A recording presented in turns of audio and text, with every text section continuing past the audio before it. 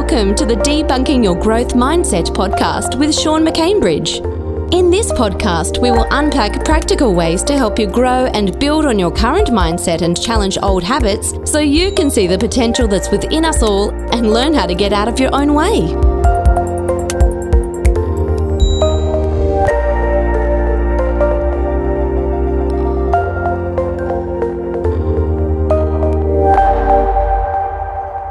Guys, just coming in from home today, obviously with COVID-19 well and truly underway. Just wanted to do a bit of an introduction to the recap of a couple of my favourite podcasts.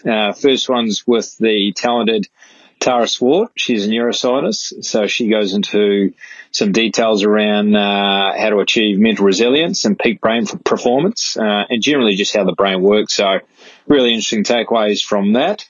And then arguably my favourite, my daughter, Sophie McCambridge, we sat down and did a bit of a podcast based on her experience and learnings with both fixed and growth mindsets and also my experience in that regard. So I really hope you enjoy. Next person I'm just going to touch on is Tara Swart. I really found Tara really captivating, and I first seen her at a conference on increasing brain performance through a executive leadership group I'm involved in called YPO. And she's just very smart, very articulate, and through that presentation I've become captivated with some of the messages she touched on.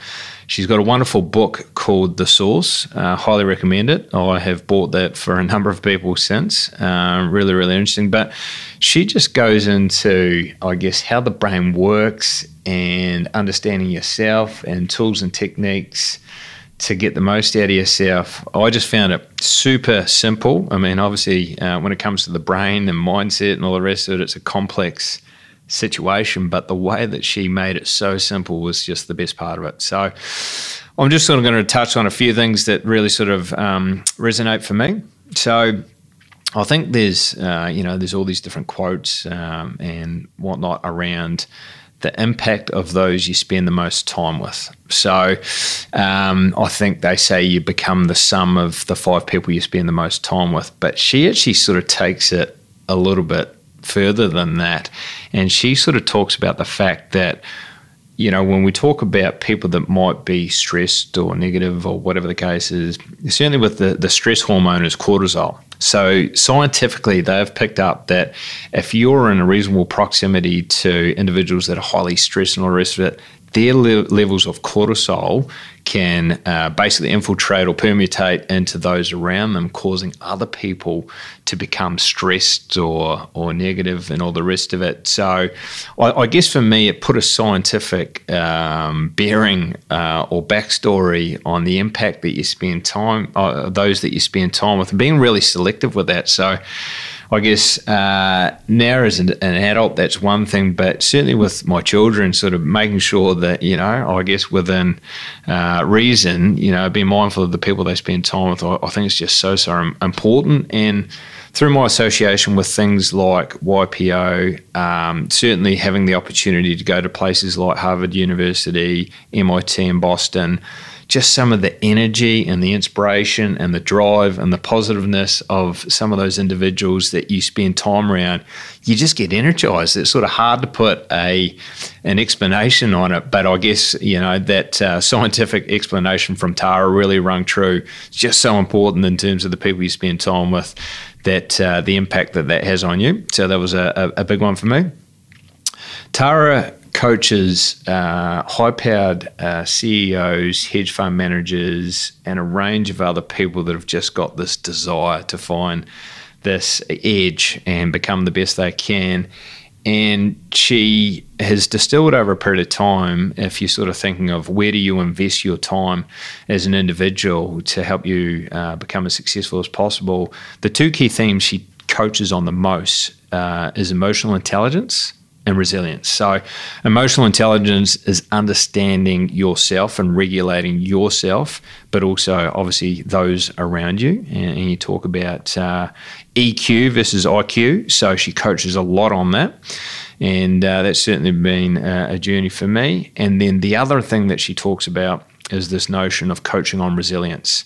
So despite the setbacks and the challenges that you experience, it's the ability to persevere in pursuit of your goals that she sort of coaches on a lot. So 2 key simple things, if you're sort of thinking, where do I spend my time? That really rang home to me, and she goes into greater detail in the book.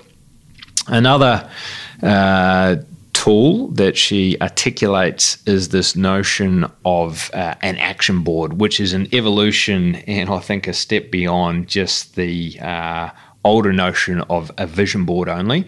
So she talks about the scientific basis of priming your brain towards the things that you want to achieve. So she talks about having a pictorial or a vision or a picture of things that you want to achieve. So for me, it might be things like the schools I want to send my children. It might be taking my children to Disneyland. It might be other goals or objectives that I want to achieve personally or with the family over a period of time, and having a visual representation on a board that you can review. And I review that just before I go to bed every night. But she talks about the importance that you just can't have a vision board and wish it to become true, a bit like The Secret or something like that. She talks about it's got to be supported by action to take you towards your goals, because in the absence of that action, you can wish for whatever, but it's unlikely to become true. And I think that also ties into the dynamics of conscious and unconscious brain or mind. And I think the phrase I've heard in the past is the conscious brain is the goal setter, but the unconscious brain is the goal getter. So you're basically priming your brain to be aware or conscious of the things that you want to achieve.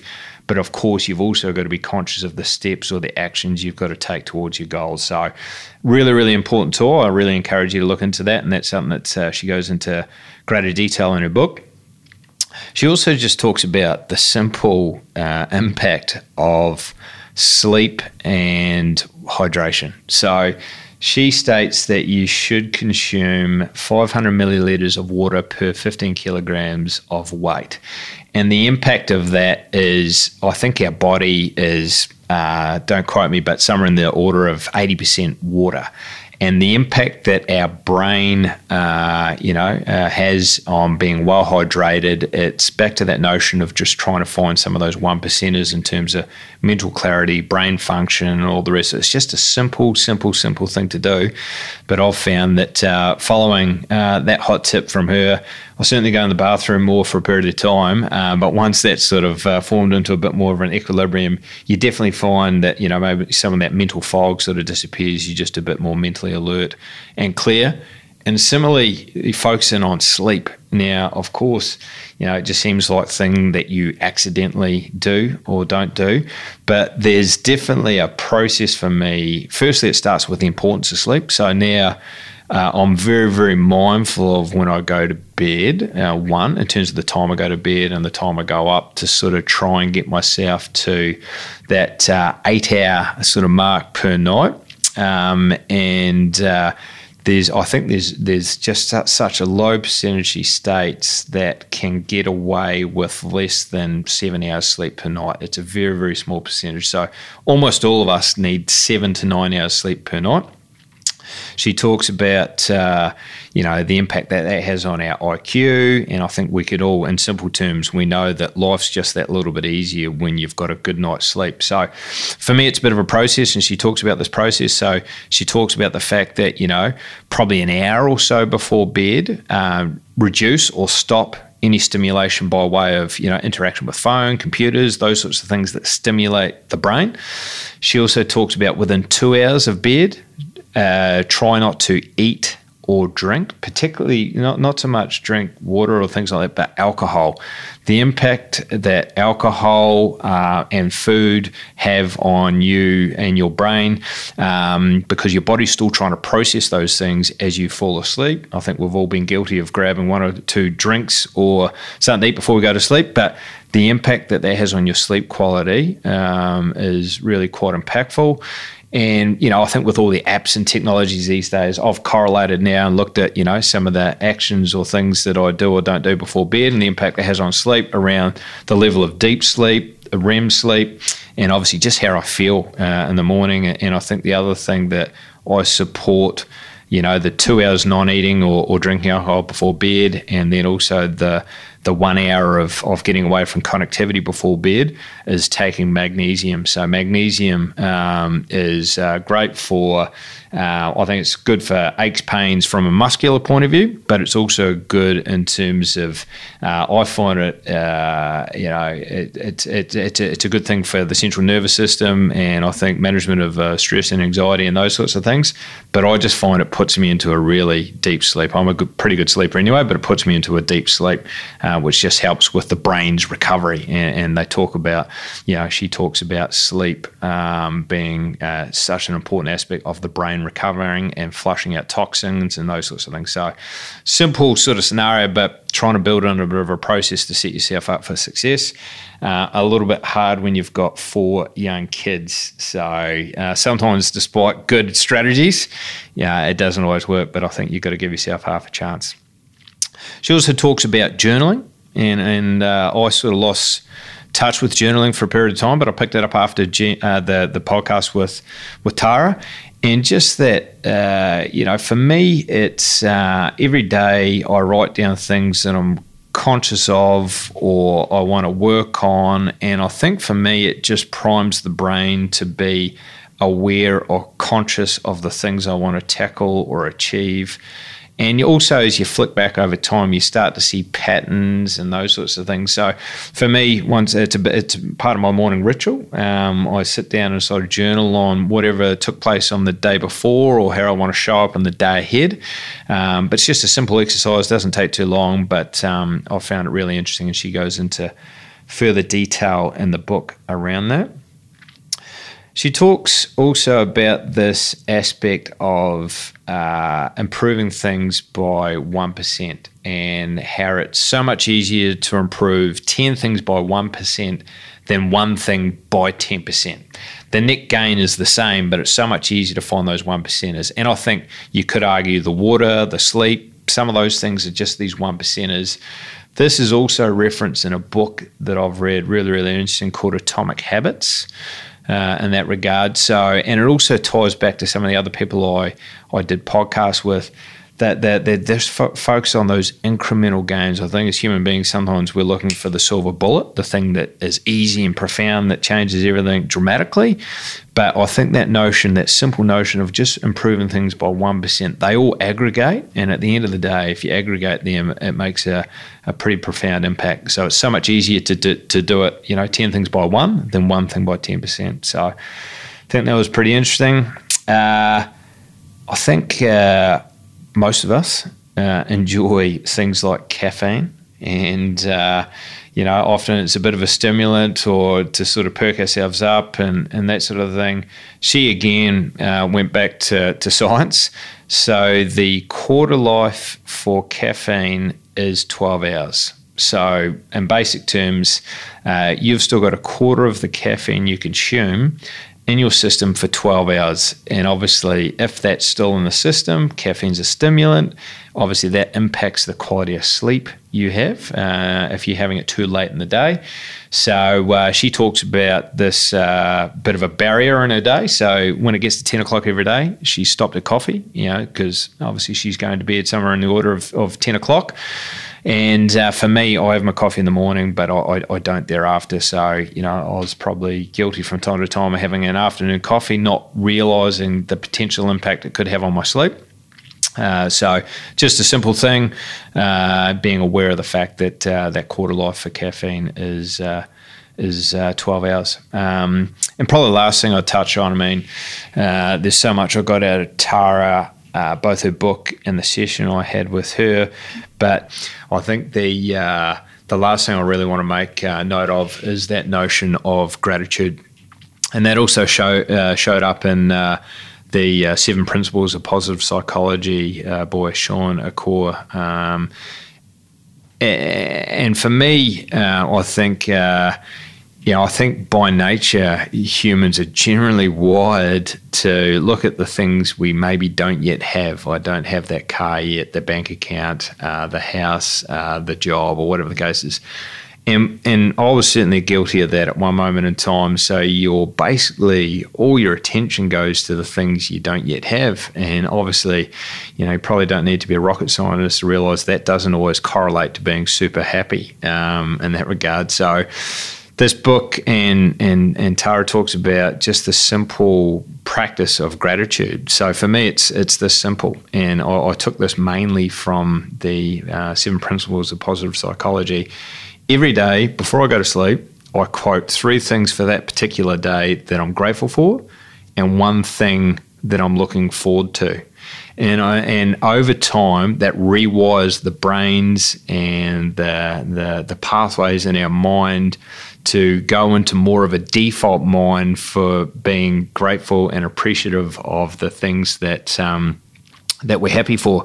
But basically it's a habit as opposed to focusing on things you don't yet have and that becoming a habit. That daily practice of gratitude, super easy, doesn't take too long. If you exercise that, you start to rewire your brain to focus on all the good things that we have in our life, which obviously has a big impact in terms of your mental health or happiness and those sorts of things. So simple exercise, great benefits. Right. This was quite an emotional podcast, doing a podcast with your daughter. So Sophie, at the time, she was 9, now 10. Sitting down with her and talking about growth mindset, which was amazing for her at 9 years of age, to be introduced by a school and a book that she started reading, to then do a podcast on that, was amazing, because I think obviously at my similar age, there was just no labels, there was just no reference, there was no awareness around that. And I just think that focusing on growing the mind and enabling the mind to sort of cope with the different things that come to us in life is just amazing. So I think the first thing that really sort of stood out in that podcast was, firstly, actually defining with your kid and talking with your kid the difference between a growth and fixed mindset, because I think once you can define it, you can label situations. And Sophie's good about picking me up or picking my wife Linda up from time to time, going, well, that's not a very good growth mindset. And it just sort of snaps you into, I guess, looking at, how you're looking at situations. And, Carol Dweck wrote the book Mindset, and the impact that, having a growth versus a fixed mindset has, and the ability to move habits, attitudes, behavior, even IQ by adopting that growth mindset is documented in science. So first thing for me, it was just defining that with Soph, which was cool. Once you define that, you have a common language. I can call her when maybe she's got a fixed mindset versus a growth mindset. She can call me. It's just nice to have that common language as a family. And of course, I think as a parent, you just want the best for your kid, and you just know that life's so much easier if you've got a mindset that's more growth orientated versus fixed mindset. And as a kid, I had many struggles at different times, and I think a lot of it because at that moment in time, I had a fixed mindset. So it's cool to have a common language around that. Sophie, as part of that, was reading a book further to some of the education that she'd had at her school, which is, that's Bedtime Stories for Rebel Girls. So amazing book that uncovers the trials, the tribulations of young girls and ladies that have achieved things in life, be that business, be that sport, overcome adversity. So for her to become aware of some of those stories and insights and challenges and have that as a bit of a source of inspiration was amazing. She quoted one story of a young individual that had some pretty limiting health issues with regards to physical health and even the ability to walk, but she prevailed and she became a world champion in terms of running, an athlete, and the journey that her parents took. And I guess some of the steps along the way was just super inspiring for Sophie. So I think it's good to have a voice from school. It's good to have my voice from parents, but to have that also in a written format. And that book was just super awesome on that side of it. I think also through that podcast, and I challenge myself on that regularly, is being prepared to share my ups and downs, my journey, because I think as a kid sometimes my recollection is you kind of think, am I alone in experiencing this? You sort of think, maybe my struggle is unique and not normal. So I think whenever I see her, or every chance I get to be a little bit vulnerable about situations I've navigated in the past and how I got through that, I just really want to open that dialogue so we can sort of tackle this sort of journey together and not have her take on things on her own and be lonely in that endeavour. So that was something that I really wanted to iterate in that podcast and continue to do so. And I think, my goal, my vision moving forward is, wouldn't it be cool if we could democratize and make it mainstream in the curriculums of school to teach on the importance of mindset. And I just think that there would be so many downstream issues that we experience now mitigated by getting in there early and teaching these guys what a growth mindset is, but then some of the tools and techniques around that. So very emotional podcast, sort of talking down with Soph, and to see how confident she is and enabled she is with some of those tools and techniques she learned, it was really special to do that with Soph.